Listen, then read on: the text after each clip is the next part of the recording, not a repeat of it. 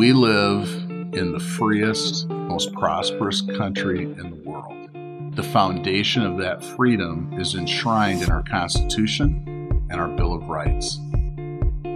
We are the heirs to this rich history and freedom and this Constitution that enshrines and protects those freedoms.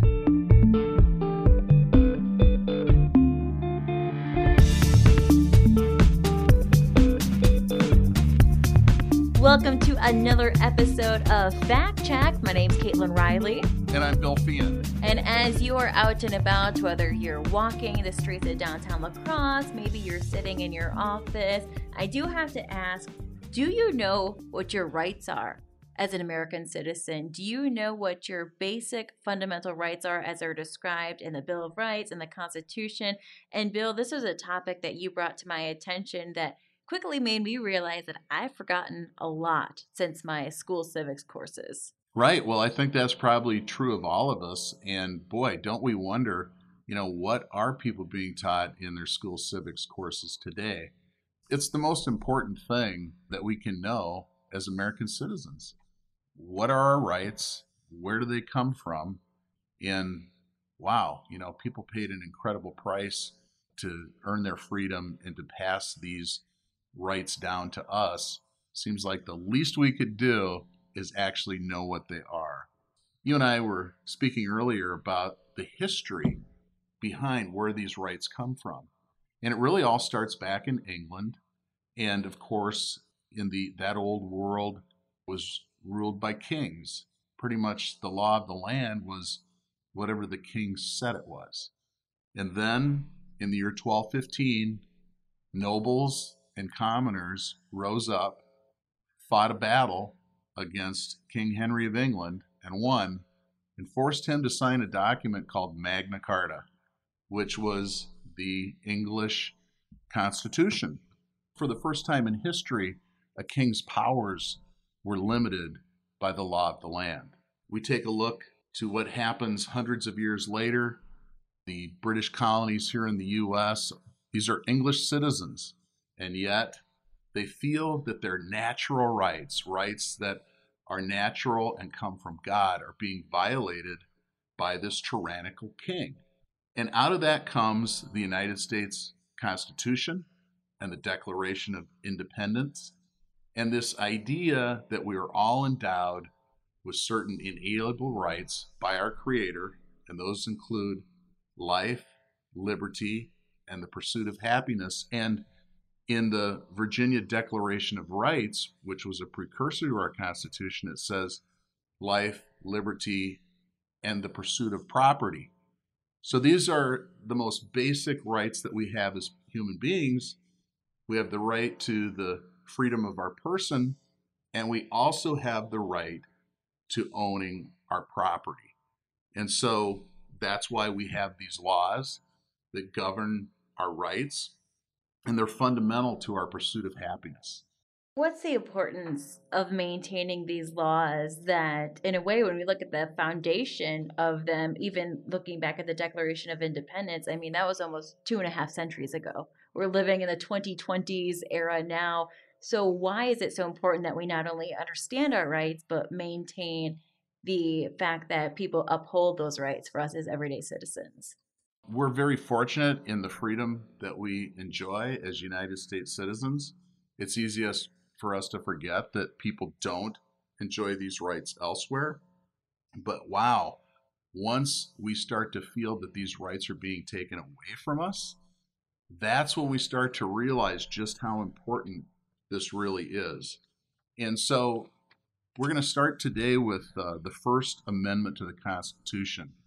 The first 10 amendments to the Constitution are called the Bill of Rights. These are the most fundamental rights that we have as people.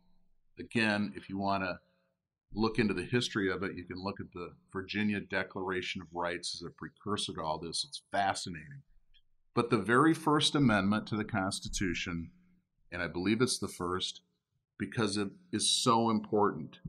And so we're going to read that right now. Congress shall make no law respecting an establishment of religion or prohibiting the free exercise thereof.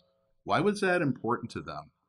Because England had a state church, the Church of England, and people were compelled to be members and pay tithes to the church. So these people, many of them came to the United States or to America before it was the United States because they wanted to have the right to exercise their own religion. So freedom of religion is one of the first rights as an American citizen. The amendment goes on to say, there shall not be an abridging of the freedom of the speech or of the press. And why is that important? Why is freedom of the press and freedom of speech so important?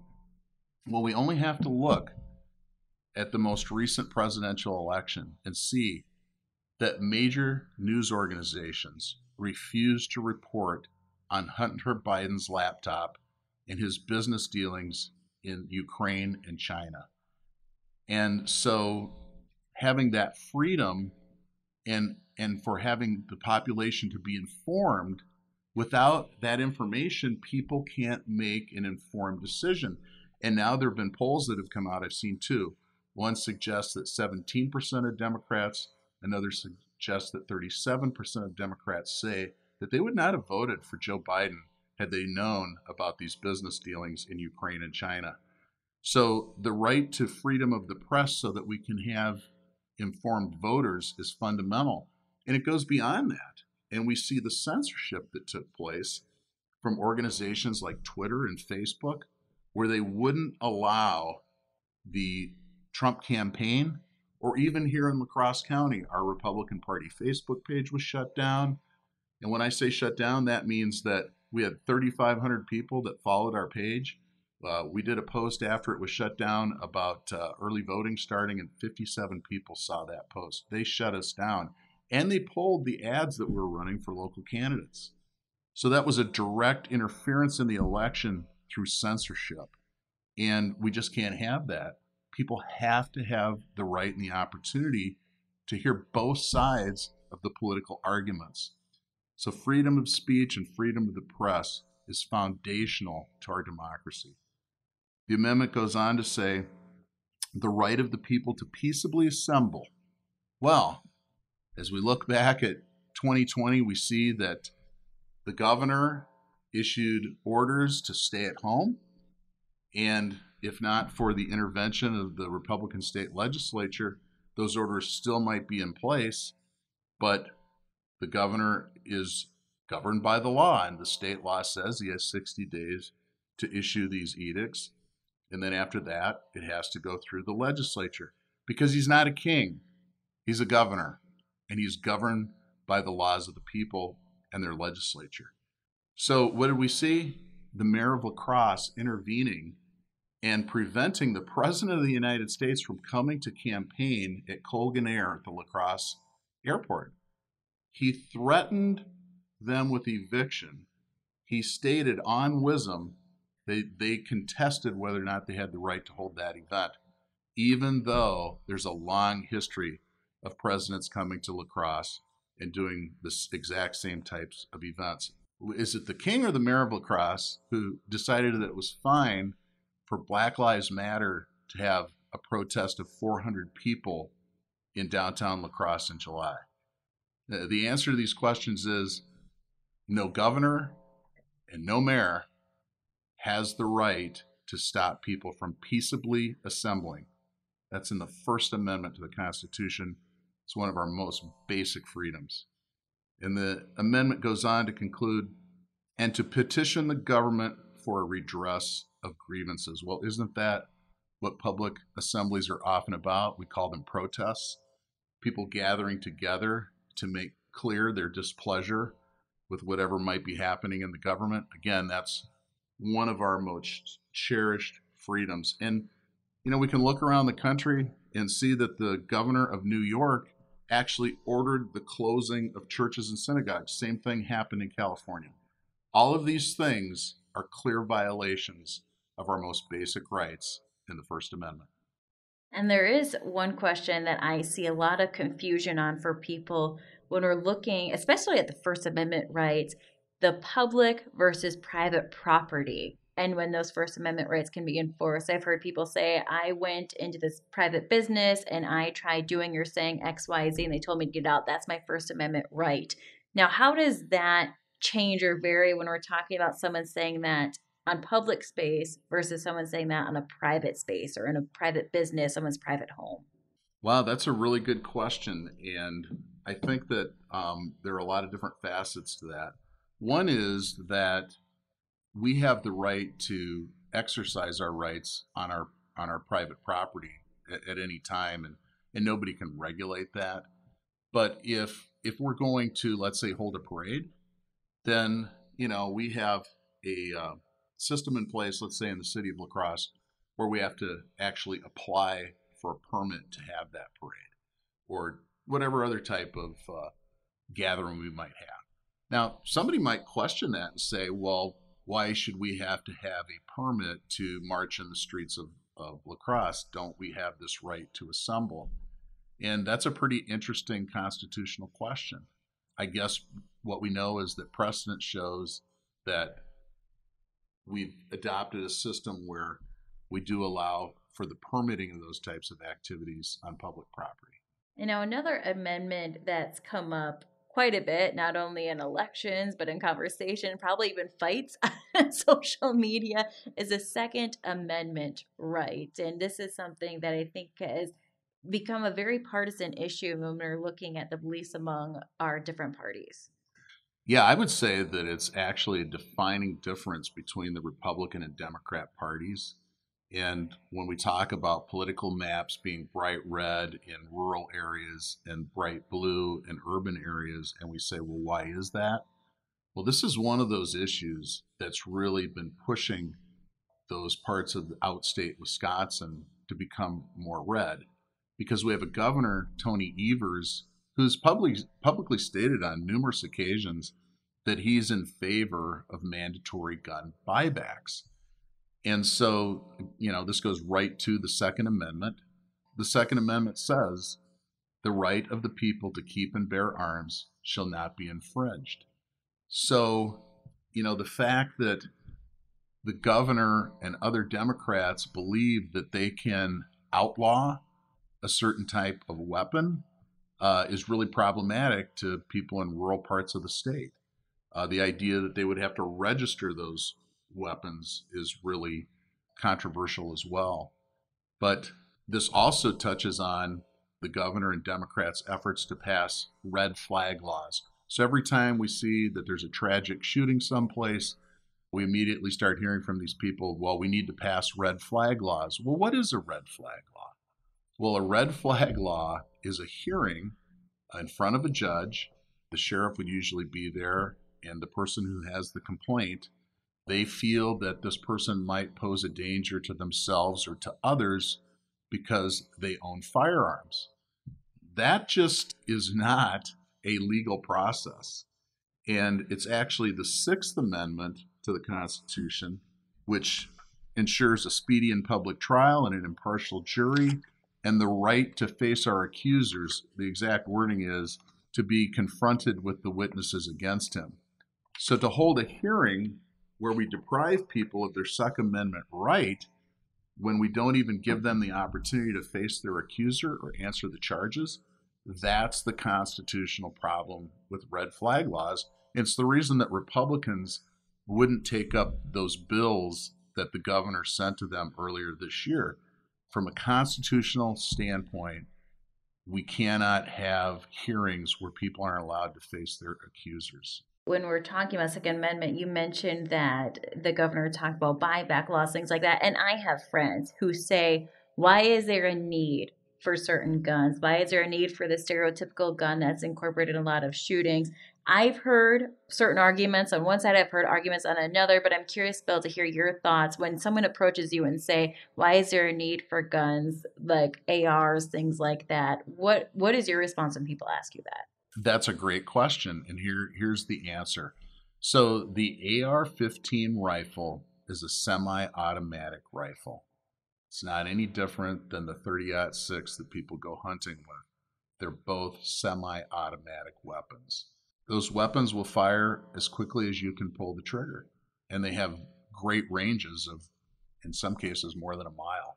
From a functional standpoint, there is no difference between an AR-15 rifle and a 30-06.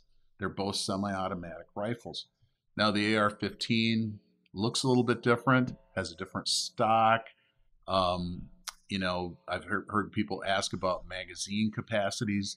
I mean, anybody that's fired a rifle can tell you that, it takes a matter of seconds to put a new clip into a rifle. So, that's another area where liberals have tried to limit ownership of these types of weapons. In the final analysis, the great majority of gun owners are law-abiding citizens, and there really isn't any justification for banning a certain type of rifle over another one. Ultimately, this comes down to the fact that people have the right to own those weapons for personal protection, for entertainment, or for hunting, and those rights need to be defended. And going through before we started our talk, you had mentioned to me also that the Fourth Amendment right really stood out to you as something that was important.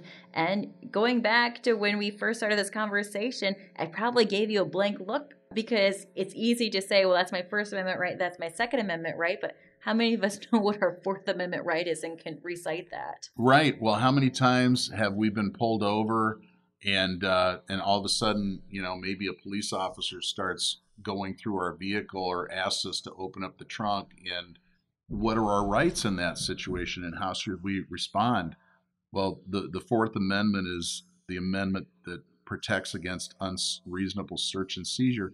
And again, you got to remember, going back to the Revolutionary War times, the British soldiers just come busting into your home or your business, and they start tearing things up to look for some kind of evidence that you're not a patriot. So these are people that pass these amendments based on their actual experience. And the Fourth Amendment says that the right of people to be secure in their persons, houses, papers, and effects against unreasonable search and seizures shall not be violated, and no warrants shall be issued but upon probable cause, supported by an oath or affirmation, and particularly describing the place to be searched and the persons or things to be searched. So these restrictions on the power of government to search us and our property come from those bad experiences that they had during the Revolutionary War, and they're obviously still really valid today. The government just can't come busting into our homes and start searching for things without first going through probable cause, warrants, etc. I like how you tied in the real world scenario of getting pulled over, because I think that's something where more of us have been pulled over than we would like to admit. How do you put that into a real world context? A police officer pulls you over and says, can you open the trunk? Can you do this? What do you say? What do you say in that situation? Well, I'm a huge proponent for law enforcement, but I'm just going to tell you that any good attorney is going to tell you that you're best off not cooperating. You're best off forcing them to actually follow the law, and if they want to search your vehicle, to produce a warrant to do so. So you just don't go back and pop open the trunk and say, oh, I have nothing to hide, because, in the final analysis, they're there to find people guilty of some kind of an offense. That's their job. And so you really don't gain from cooperating. It's an important reason why you need to know your rights, and they certainly do not have the right to search in your trunk. Now, a lot of this stuff is determined by precedents in law, and I'm not an attorney, but I do know that attorneys will definitely tell you that you're best not to. Don't give up information freely. Wait until you have an attorney to represent you. And skipping ahead a little bit to another that has very topical, or at least had topical relevance, was the 14th Amendment. Do you want to describe that for people? Well, the 14th Amendment is a really important amendment, and it was the basis of the 2000 Supreme Court case of Bush versus Gore that determined who was going to be president of the United States. And what was determined in that lawsuit was that different parts of the state of Florida were using different procedures to recount ballots. that was ruled as being unconstitutional by the United States Supreme Court because you can't have different classes of voters and you can't have different procedures for counting those votes within the same state. For instance, here in Wisconsin, we allowed over 200,000 people to receive absentee ballots who never produced a voter ID.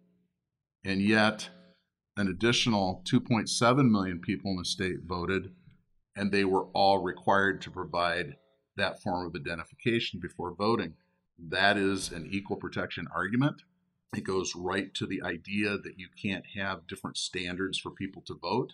The states, Wisconsin, Michigan, Pennsylvania, and Georgia, did not follow a voting procedure that observed the Constitution in those states. Local elected officials chose to ignore state law. So here in Wisconsin, some examples of that would be the Wisconsin Elections Commission instructing clerks that they could fill in missing information on absentee ballot letters. The state law is explicit. If a ballot is received and it's missing information like a signature from a witness or an address for the witness, that ballot has to be discarded. But we didn't do that. Some people will say, well, in the recount, the vote totals didn't change. Well, the reason the vote totals didn't change was because the objections from Republican attorneys and poll watchers to those types of ballots were rejected by the Democrat-controlled election workers in Dane and Milwaukee counties, where they have majorities in those bodies. The fact that we didn't follow our own laws in the state of Wisconsin has become an equal protection argument for places like Texas that are saying, well, you didn't conduct a legal election. And of course, these are just some of the amendments that we've covered. And this is just looking at the surface level. And if people are interested in learning more, we will share some additional information in the online version of this podcast. But Bill, someone who's worked very closely when it comes to examining these, the history of our rights, why is it so important, again, that we not only understand what they are to us, but also the enforcement of these rights in the United States? We live in the freest, most prosperous country in the world. And the foundation of that freedom is enshrined in our Constitution and our Bill of Rights. It's the rights that we have as citizens that were won 250 years ago by people who gave up everything to fight against the major superpower in the world. Why did they do that? Why did farmers and merchants and all manner of average people, a ragtag army, go to Valley Forge and endure the freezing winters and the deaths and starvation? It's because these rights are so precious to people that they would be willing to endure those hardships in the pursuit of securing those freedoms. And we as American citizens, we are the heirs to this rich history and freedom and this Constitution that enshrines and protects those freedoms. And it's up to us, every one of us, as Ronald Reagan said, every generation has to fight for freedom. So what are you going to do to fight for freedom? I urge you, go and read the Bill of Rights. Know your rights as a citizen. Thank you, Bill. And this is a closer look at your Bill of Rights here on Fact Check. I'm Caitlin Riley. And I'm Bill Feehan.